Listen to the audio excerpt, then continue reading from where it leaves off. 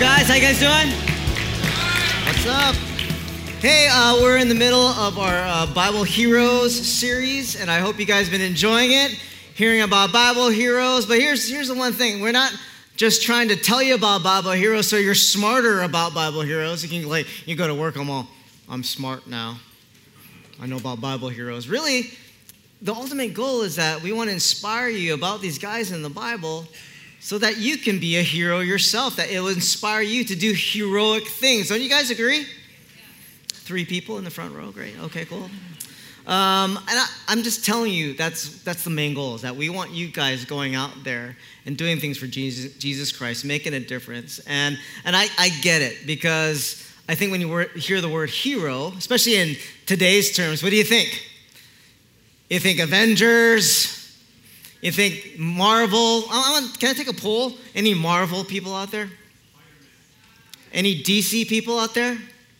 Nobody. All right, I'll tell you. I'm sorry. I'm a Marvel guy. I totally grew up on reading Marvel stuff. But we think a hero means wearing a cape, right? Tight uniform, big muscles, and we'll never be like that. But the question I want to ask you today, this morning, before we get into anything else, is who are the heroes in your life? And what I mean by that, they didn't wear a cape, they didn't wear a tight suit. They might have not been in shape at all, but they shaped your life. They did something. They inspired you. They might have saved you. They might have saved you from a life that you were going towards, but they pulled you out of it somehow. And you kind of want to be like them. They inspire you to this day, and they are, you are who you are today in part of what they did. Who is that person? And so I asked myself that question, and I had a list of names. And the most awesome thing on Friday, before I even preached the sermon on Friday at the Friday service, I walked into Starbucks, and I saw 2 of my heroes. You know, one of them was my old youth leader. When I was a kid, it's like me and Carl's youth leader, and another guy was a worship leader when I was growing up too. So these 2 guys just inspired me. I'm like, man, I want to be like that guy. I want to be a youth leader like that guy. I want to lead worship like him. And the most awesome thing, like I walked in, I'm like, I was meeting with somebody. I was like, whoa, I was kind of stepped back. Like, here's 2 guys. They don't even live in this town anymore. And here they're having coffee together. And I tried to act cool, to be honest with you, because in my heart, I'm like, oh yeah, these guys are heroes. And I'm just like, what's up? Hey, fist bump. Yeah. Hey, good to see you. Good to see you. I'm like, oh man, you guys are awesome. You know, and it was like one of these, I tried to play it cool, which I did. I didn't say anything about it. But it just reminded me, I'm like, these guys made a big impact on my life.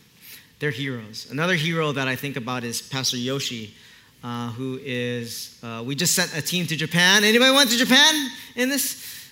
All right, hey, there you go. Like 2 people. Yeah, you guys just met Pastor Yoshi. You guys hung out with Pastor Yoshi.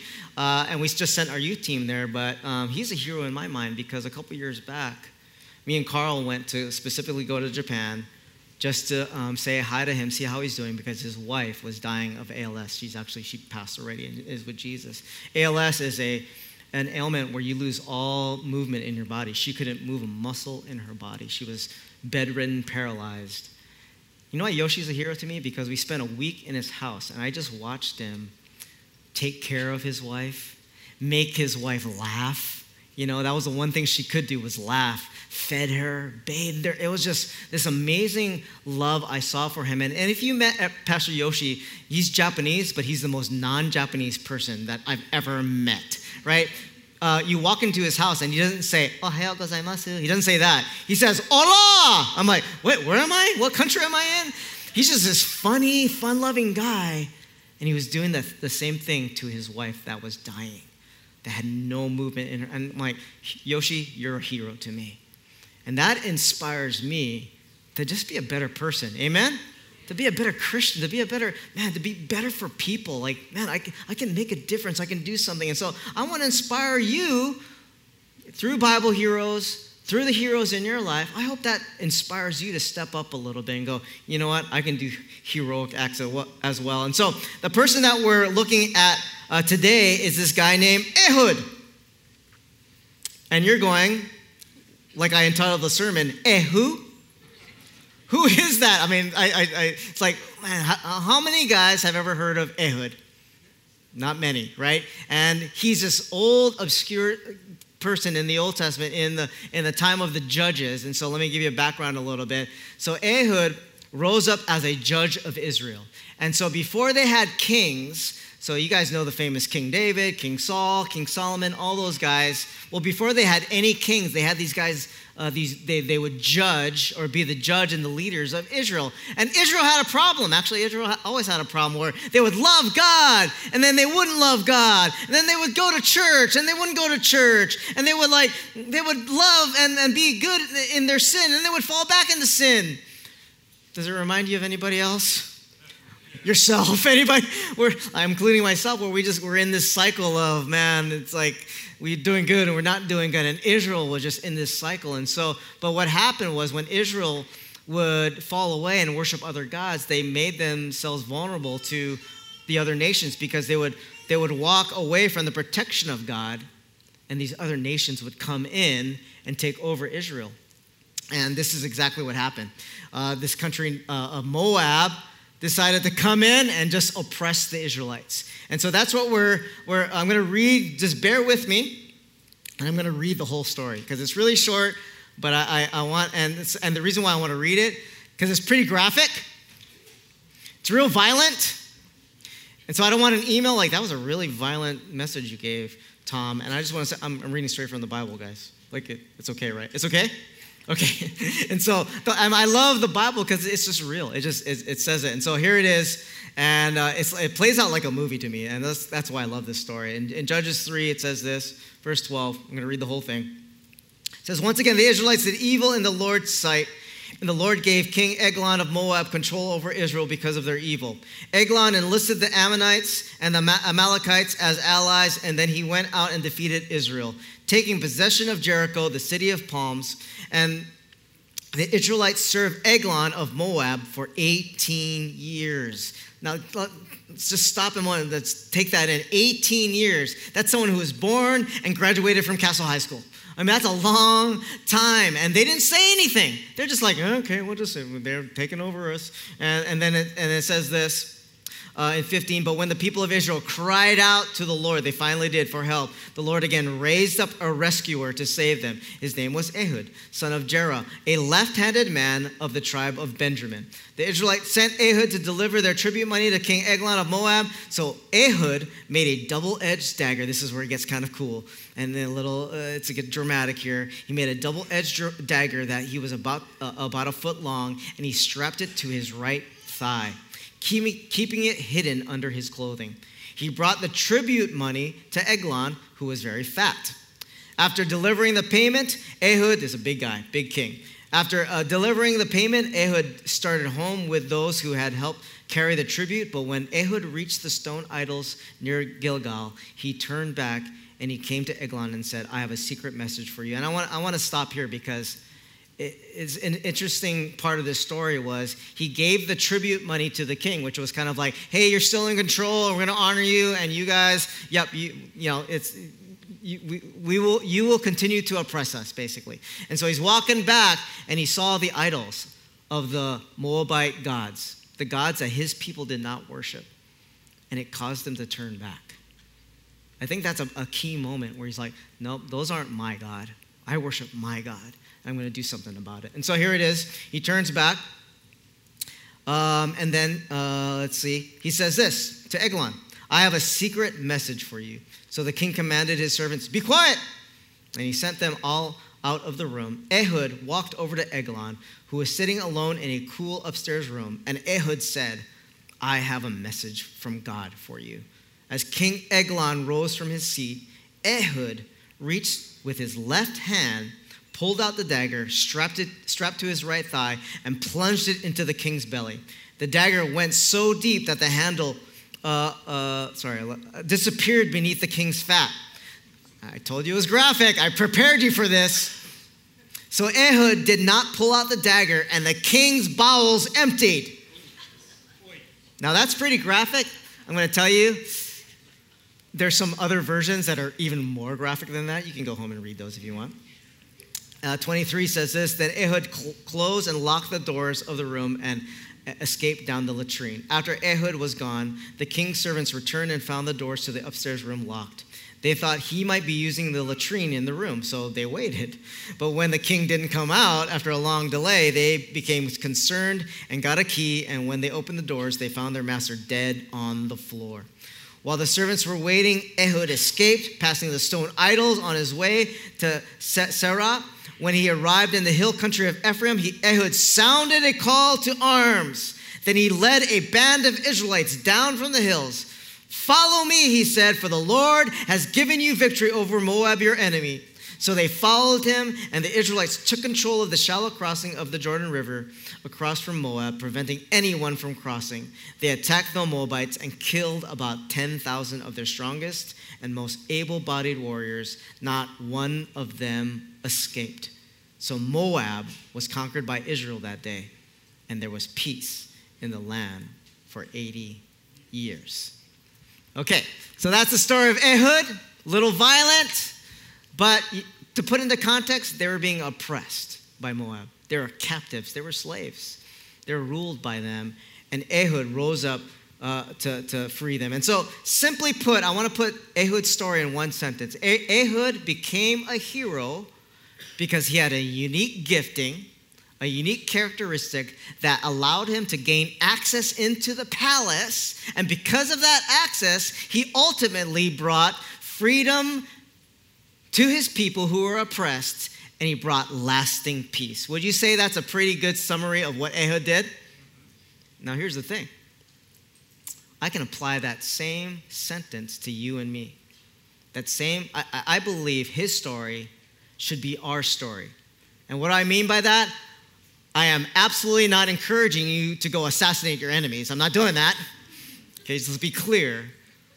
But I want to tell you this, is that you and I can be a hero by using our God-given gifts, our talents, our unique gifting that God created us to do, and that we can have access into people's lives that don't know Jesus. And because of that, we can bring freedom into their lives and offer lasting peace through the blood of Jesus Christ. Does that sound like a pretty good plan for your life? That you can be a hero and that you can introduce people to Jesus and in doing so, bring freedom and peace into their lives? That's what we're called to do. And so I want to say that sentence to you guys, but I want to break it down and I want to talk about it. And how does that relate to you guys? How does that relate to Ehud? And so if you're taking notes, my point number one is you are a hero. I've been saying that for the last 10 minutes, that you are a hero. But here's the thing. I get it. Some of you guys don't believe it. Or don't think, oh no, I'm not qualified. I'm nothing special. And I want to say to you guys, like, you know what? You got to take a hold of that God wants you to be a hero. Because here's the most beautiful thing, is that God not only wants to save you, he wants to work through you to save others. He absolutely does, and I get it. A lot of you guys, you come to church for one reason. Man, your life, there's some stuff in your life. Anybody got stuff? You know what stuff is. Stuff is not good. It's that stuff that we're dealing with, all that heartache and that depression and the stuff we're addicted to and the family troubles and the financial issues, and we're dealing with all that, and we come to church for some inspiration to help our lives. But God wants to heal you and restore you so that you can rise up and ultimately bring that same healing and restoration to other people. You know how I view the church? It's a beautiful picture of the church. It's a hospital. Because who's the church? Is it the building? No, it's you and me, right? And so here's a beautiful picture of what a church is. It's a hospital. It's a hospital where people that are broken and need healing, they come here for inspiration, to hear about Jesus, so that they can make their lives better and be walking in their best life possible. But here's the beautiful extended picture of what this kind of hospital can do, is that those people who come in to be healed, one day can also become a nurse and a doctor and bring healing to other people. I'm looking in this room and I know some of you guys went through a lot of stuff. The beauty of this church is the guys that have gone through a lot of stuff, right now they're helping other people.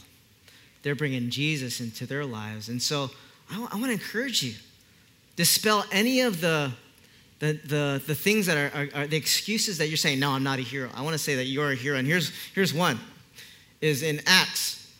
It says this, chapter 4, I love this verse because it says one thing about two heroes that we love, Peter and John, who were the disciples of Jesus and became the apostles. It says this. They were talking to these religious leaders, and the religious leaders were kind of blown away, and it says this. The members of the council, these religious leaders, were amazed when they saw the boldness of Peter and John, for they could see that they were ordinary men with no special training in the scriptures. They also recognized them as men who had been with Jesus. And I love this verse. You know why I love this verse? Because it says one thing. They were blown away. They were amazed. Why? They were just ordinary men. They were kind of nobodies. What did Peter do for a living? He was a fisherman. He was like, man, and I love that. There was nothing special. He didn't go to school for this. You know, I look at my own life. I'm like, I'm born and raised in Kaneohe. Anybody? 4-4. Right down the street. I surf shore breaks. I'm just a local boy. But I love the fact that God used this local boy to do extraordinary things. And I want to inspire you for one thing, that God's M.O., this is the thing he does. He takes ordinary people to do extraordinary things. You included. Which means you got to believe that you're a hero, okay? And you got to do that. And so I want to encourage you for that. But here's the one thing. Here's the little warning, okay? All of us, each and every single one of us is called to save, but we are not the Savior. Okay?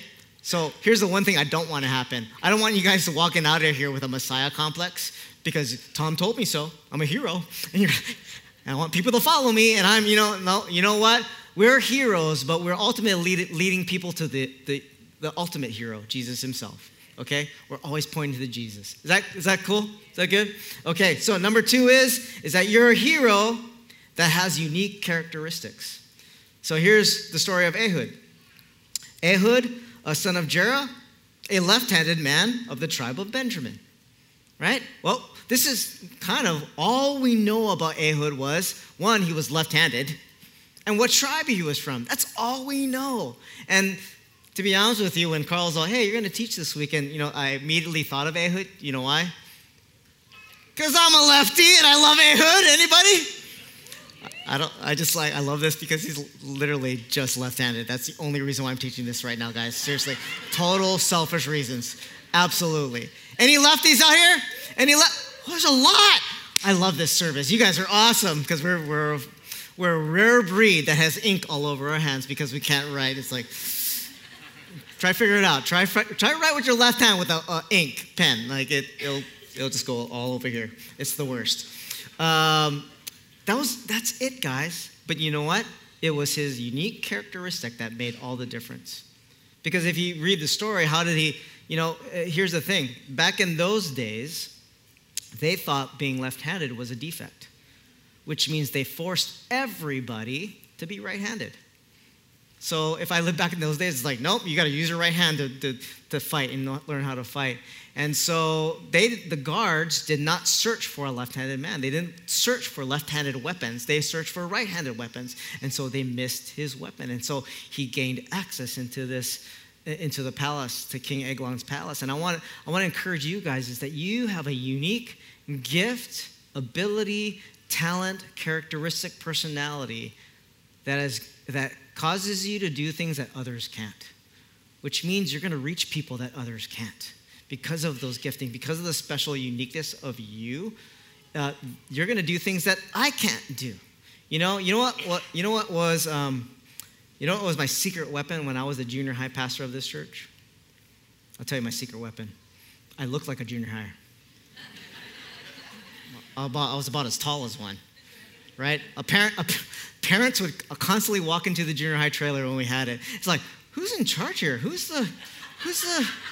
a bunch of crazy kids walking around. I'm like, hi, I'm in charge. Hi. I was like, and they just related to me, and that was my secret weapon. And in Romans 12, it says this, In his grace, God has given us different gifts for doing certain things well. So if God has given you the ability to prophesy, speak out with as much faith as God has given you. If your gift is serving others, serve them well. If you're a teacher, teach well. If your gift is to encourage others, be encouraging. If it is giving, give generously. If God has given you leadership ability, take that responsibility seriously. And if you have a gift for showing kindness to others, do it gladly.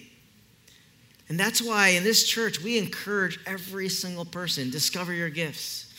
Find out what that is. Find out what your unique makeup is, because you are God's masterpiece, amen? Ephesians 2:10, you are God's masterpiece, wonderfully made. You have something that I don't have. I don't have it. And you can do it, and you're going to reach people that I can't because of that gift. You know, I'm a firm believer. And my dad, how many of you guys know my dad? Right? There's my dad right here, sitting right here. My dad has the gift of cooking. That's his God-given gift. And I believe people that used to come to my house, I believe people love Jesus more because they ate my dad's food. That's the honest truth. They're like, oh my gosh, there is a God. I believe. But he just showered love on them. He didn't preach at them. He didn't know in the Bible too much. He didn't go to Bible seminary. He knew how to cook some good food. That was a gift that brought people to Jesus. Are you guys hearing me? What gift can you use? What special thing is going to cause you to do that? And that's why we encourage you guys to go to Growth Track. We in step 2, you know what we do? We take surveys to discover, to help you go, okay, what is your makeup? Are you introverted? Are you extroverted? What is your special gift? What causes you to fit? Where do you fit in the body of Christ best? Because we believe in this, okay? So here we go. I'm going to continue the sentence. You're a hero that has unique characteristics. And because of that unique characteristics, it gains access into places. You gain access into places where no one else can go. And that's what Ehud did, right? Ehud hid the dagger, right? He was left-handed. He got access into it. And I kind of think of it this way, that you're sneaking in the good news, right, into those places. And Ehud had access into the place. And he was making a tribute payment, right? He had all these people with him, so he was invited and he was chosen. He was chosen by his own people, but he was also invited to come. And so where are you invited? Where are you chosen? What kind of group do you have access to? You know why? Because that access gives you connections, gives you relationships, gives you a point of view that no one else has, that you can enter into someone's world, and that I believe that they can accept the gospel a lot better than they had from someone else. I used to tell my junior hires, right? Because I look like a junior hire, I used to tell them this. You know what? I could shave, I could put on a King Intermediate shirt, I can walk to school, and I can probably get away with a 50-year-old man walking around like, hey guys, how you doing? Hey, do you know Jesus? Hey, I could have done that, but what I did was, I'm like, you know what? You know who can do a way better job than I can is you. You know why? Because you already have friendships and relationships. You're a junior hire. You know their point of view. You can relate to them. You can share the gospel way more effectively than a trained pastor can. And I totally believe that you have access to places where I can't go, and you are better fit to bring the gospel than anybody else. In 1 Corinthians, it says this. In chapter 9, this is the Message version. Paul's writing, even though I am free of the demands and expectations of everyone, I have voluntarily become a servant to any and all in order to reach a wide range of people. Religious, non-religious, meticulous moralists, loose living immoralists, the defeated, the demoralized, whoever. I didn't take on their way of life. I kept my bearings in Christ, but I entered their world and tried to experience things from their point of view. I've become just about every sort of servant there is in my attempts to lead those I meet into a God-saved life. I did all this because of the message. I didn't just want to talk about it. I want to be in on it. And I hope you guys are inspired by that, is that Paul's going, I'm going to be all things to all men. right? I'm gonna step into the world to get their point of view for one goal, for one purpose, to sneak in the gospel, to go, hey, where can I fit that in? And I believe this. I love when he says, I try to get their point of view. Because I think understanding someone's point of view, non-Christian point of view, tough people who do not know about Jesus' points of view, if you understand their point of view, it breaks down barriers to the gospel. Do you guys believe that? I believe it does. I mean, here's a prime example. Back in the 90s, I was in the punk rock scene. I was a punk rocker. That's what I was. You know when Stephen said, oh yeah, I saw, oh, you didn't hear Stephen's message, but the first time Stephen met me, our youth pastor, I had red hair. I was hired, and I had red, green hair. I had a leopard skin head hair one time. I used to wear a spike belt. They hired me as a punk rocker, basically. I don't look like it now, but back in the 90s, I was. That was the scene I was in. So in college, anytime I ate lunch at UH, at the stairs of the campus center, anyone go UH? Anybody? Nobody? Okay, good school. I would sit with the punk rockers and I would sit with the metalheads every day, eat lunch with them. And they knew I was a Christian. I wasn't ashamed of it, but I had access to that world because I was in it. And so my agenda was I'm sharing Jesus as much as I can, loving these guys. But then I remember there was a group that came to UH and they came to evangelize. And they came to share Jesus. And they did it in the wrong way, in the wrong approach. They were a little bit judgmental and they were shouting and stuff. And can I just say this? I know this is church, but Christians can be irritating. Can I get anybody? Can I get an amen? Can I get come on. Christians can be absolutely irritating, okay? And I'm a Christian. I love Jesus, right? But I knew, because I knew their point of view, I knew my friend's point of view, that their approach and the way they're doing it, they weren't going to go anywhere. Actually, I was a little scared because, this might get a little hostile right now. Because punk rockers, man, they're punk rockers. It's like, and so I was just like, well, what's going to go down here? And they all left and it was all over. But my friend said one of the most encouraging things. He turned to me, my friend Butch. He said, you know what? I would never, ever, ever go to their church, but I would go to yours. And I was like, it's working. I'm doing something right. I was like, oh my gosh. It's like one of these, because I was torn, do I have to be like that? And God's all, no, you don't. You're doing it. You're showing Jesus to these guys. And so where do you have access to that you can share the gospel? Here's the one thing that I want to give you guys a warning, because Paul says it in this scripture. He says this. He says, I didn't take their way of life. And so I want you to make sure that you go with wisdom into those places where you have access to, that it doesn't make you stumble, that it doesn't pull you into their sin, because I would hate for you to fall because you're like, well, Tom said I have access and here I go. And I mean, here's a blatant way to say it is, if you struggle with alcoholism, don't go evangelize at the bar. Go with wisdom and go with, you can evangelize in better ways, but I'm just saying, if you struggle with it, don't put yourself in a place where you're going to struggle with it. And so that's just a little warning. Number 4 is, we gain access for what reason? I love this reason. To set captives free. Our whole purpose is to set captives free. Ehud set his whole nation free because of his actions, because he had special giftings and access, and he ultimately freed them of the reigns of Moab. And here's the one thing about Ehud is he knew his enemy. He knew very clear who his enemy was. My question to you guys is, do you know who your enemy is? You have a very real enemy, and I hope you recognize your enemy. And that enemy wants to destroy you. Jesus said this in John 10:10.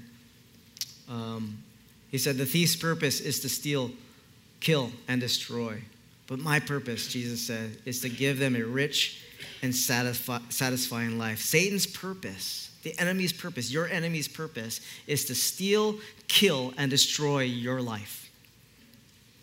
He absolutely does. And I'm going to extend that he wants to kill, steal, and destroy your family's life, your friend's life. And I want to ask you this. Who in your life that you know are oppressed? They're captives. They're captives to their own sin.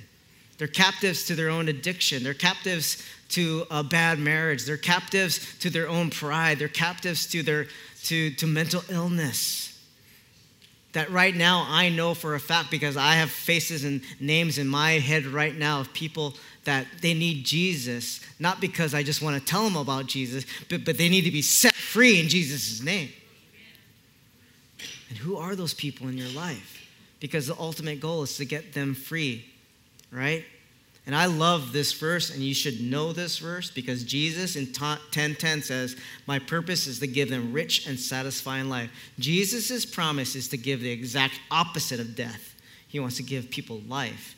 And here's another verse that you should know and love is Luke 4. Because in Luke 4, verse 18, Jesus states his purpose for coming, right? He tells everybody why. This is why I've come. And it's a most amazing verse, because he's reading a scroll from the book of Isaiah. Isaiah was a prophet way, way earlier, centuries earlier, that predicted the Messiah will come for this exact purpose. And then Jesus opens that scroll, reads it, and says, I am the one that Isaiah was talking about. And it's this amazing verse in Luke 4, verse 18. It says this. Imagine Jesus speaking. The Spirit of the Lord is upon me, for he has anointed me to bring good news to the poor. He has sent me to proclaim the captives will be released, that the blind will see, that the oppressed will be set free, and that the time of the Lord's favor has come. Oh, man. I mean, if Jesus had a mic at that moment, he would have dropped it. Boop. Right? He's like, I have come to set the captives free. I have come to bring healing to the blind. Here's the most amazing thing. Jesus, he stated this while he was on earth. So he did his ministry, did all the miracles. He died on the cross for us, right? Shed his blood, rose again from the grave 3 days later, is alive and well. He ascended into heaven, and then he gave us the mission to tell others about him. In short, he made his purpose our purpose. Let that sink in a little bit. Jesus' purpose to set the captives free and to bring healing, he handed it to us. He says, you go do it. You go set the captives free in my name. You go bring healing to the blind in my name. You go be the hands and feet of Jesus. And I'm gonna help you. And the most amazing thing, Jesus didn't go, you go do it, I'm gonna leave it to you, and I'm not gonna help you at all. No, Jesus gave two things. You know what Jesus gave us? He gave us the power of the Holy Spirit, and he gave us the Word of God. Those two things. Here, I'm going to read these scriptures. Two and the other amazing scriptures. Acts 1:8. Right before he went up and ascended into heaven, Jesus said, but you will receive power when the Holy Spirit comes upon you, and you'll be my witness, telling you about me in the whole earth. In Hebrews 4:12, it says this, and I love this because think about Ehud, who snuck in the double-edged sword. It says this in Hebrews 4, for the word of God is alive and powerful. It is sharper than the sharpest two-edged sword, cutting between soul and spirit, between joint and marrow. It exposes our innermost thoughts and desires. That's what we have. And so here's my question. Who in your life needs to be set free? Who in your life that you have access to, that you have a relationship with, that they have invited you into their world, that you could set them free, not by being the ultimate Savior, but by pointing them to the Savior? Who is that person? And then the last thing is setting the captives free, and you'll bring lasting peace. That's what Ehud did. He brought 80 years of peace to his nation, and that's the same thing that we do. What we do when we introduce people to Jesus is we set them free and we bring peace into their lives. Jesus himself promised this, I'm leaving a gift of peace in mind in John 14 and heart. And the peace I give is a gift the world cannot give. So don't be troubled or afraid. In Philippians, Paul writes this, and this is the Amplified version. I love this because it relates to Ehud. It says, and God's peace shall be yours, that tranquil state of a soul assured of its salvation through Christ, and so fearing nothing from God and being content with its earthly lot of whatever sort that is, that peace, which transcends all understanding, get this, shall garrison and mount guard over your hearts and minds in Christ Jesus. Why do I think that's a big thing, that garrison and mount guard over your hearts, that brings peace? Because think about Ehud. Think about the story of Ehud. The Moabites took control of this town called Jericho, which was in Israel, right?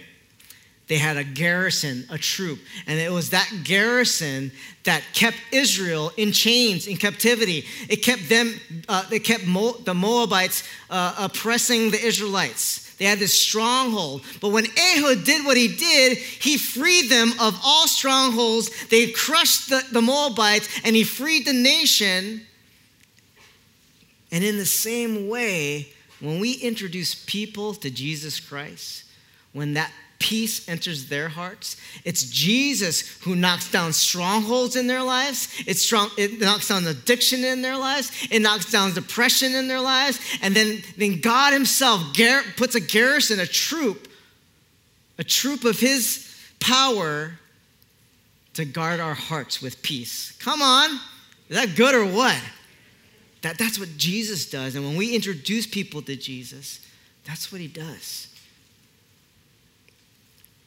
Last year, I'm going to end with this story.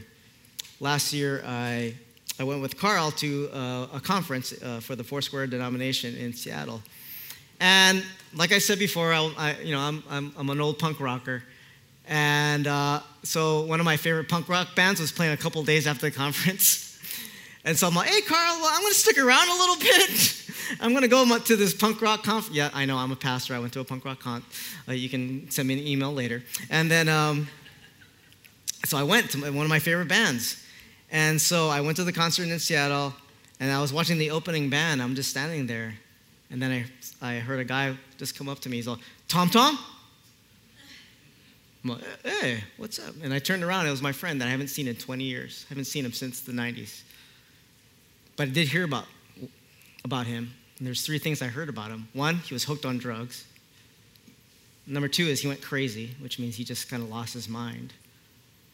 3, he just burned bridges of all of his friends, and he just didn't have any friends, and he was just all alone. So it was one of these things when I heard about it, I was just like, oh, my heart broke, but I couldn't do anything about it. And I just kind of like, well, God, I hope you take care of him.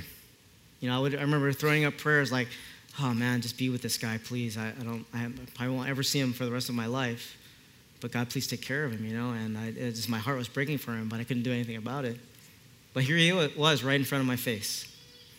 And I didn't know what to expect, to be honest with you. I was like, hey, whoa. I just didn't know where he was. But we started talking. I was kind of catching up with him. I told him I was a pastor. He knew I was a Christian back then. And then he told me this. He's like, yeah, you know what? I've been going to church. Because, I don't know if you heard anything. I'm like, yeah, I did. He's like, yeah, I've been living with my parents, lost a lot of my friends. They go to a Lutheran church in Seattle, and they've been bringing me. And he said this, and it's been helping. It's been healing me. He's been going, he found community. He's finding stuff. And he's not perfect. There's no bow at the end of the story. He's still struggling. But I was just so glad. And so I ended up praying with him. That's pretty heroic to pray with someone in a punk rock concert. It's pretty brave, by the way. I can tell you right now. It's like, what am I doing? Pray with him, had dinner with him afterwards. We talked. We hugged. I'm still in contact with him a year and a half later. I'm like, how you doing? What's up? Just checking up on him. And I look at that moment as a God moment. It was a God moment. It was a God moment that he set up for me and him to meet, and for me to encourage him. And here's the most amazing thing. I wasn't the ultimate hero in his story. It was his parents who brought him to church. I was just there to give him an encouraging word, and I gave him access. So I just played a little part. But that little part matters, doesn't it? It mattered to me. It mattered to him. And I think it matters to God. And so my encouragement to you is, whether you play a big part or a small part, man, play it, amen? Where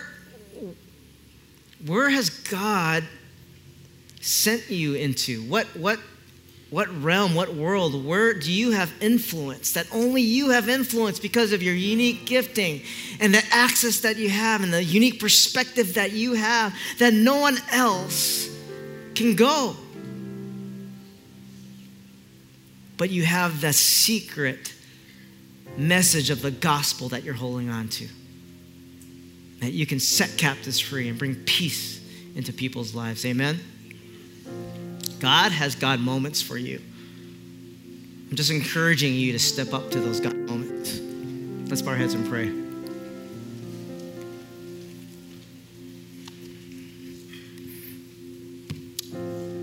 Lord, the potential in this room of the impact that we have because we know you. Jesus, we are ordinary people that have been with you. That's what Paul and John had. They were ordinary men that had been with Jesus. Lord, we are ordinary men and women that walk with you, talk to you. We are with you. You are with us. And I pray that you would encourage us and strengthen us and create God moment opportunities for us to do heroic acts, to introduce people to the ultimate hero, you, Jesus. Thank you in Jesus' name. With all eyes closed and head bowed, I want to give an opportunity for anyone to declare themselves a born-again Christian, a follower of Jesus. Maybe this is their first time, or maybe this is a rededication. Maybe you've never done this before, or maybe you did this a long time ago and you want to, maybe you fell away a little bit or just kind of lost track and then you're coming back to God. Well, I want to say a prayer with you right now to tell Jesus this. Jesus, I believe that you love me and I believe that you died for me. And so I want to tell you I love you because I believe that. And because you gave your life, I want to give my life. Jesus Christ loves you so much. He wants a free, peaceful life for you. He wants to set you free. He wants to bring healing into your life. And all he asks is just acknowledge that he died for you, that he did that for you, that he loves you. I'm going to say a prayer, and really all I'm doing is encouraging people to hitchhike off of my words to that prayer. You're going to borrow my words and say it to Jesus himself under your breath. You don't have to have anybody else here. But can you do me a favor before you do that? Can you tell me if you want to say that prayer to Jesus? Can you tell me you want to pray with me by simply raising your hand right now, whether it's a first time or a rededication? Anybody want to say that prayer with me? We got one. Anybody else? We got two, we got three, we got four, we got five. Anybody else? Anybody else want to say that prayer? We got another one. Hey, I see you. I see you. Either a first time or rededication to Jesus Christ. I see you guys. I saw. That's awesome. Say this prayer under your breath right now. Lord Jesus, I love you. Lord Jesus, I give you my life. Why? Because you first loved me. And I acknowledge that because you died on the cross for me. You got beaten and bloodied and hung on a cross for my salvation, for my freedom. You rose again from the grave 3 days later. You are the Lord and Savior of my life. You are the King of all kings and the Lord of all lords. And I worship you and I thank you. In Jesus' name I pray. Amen. Amen. Hey, let's give those people a hand. Yeah.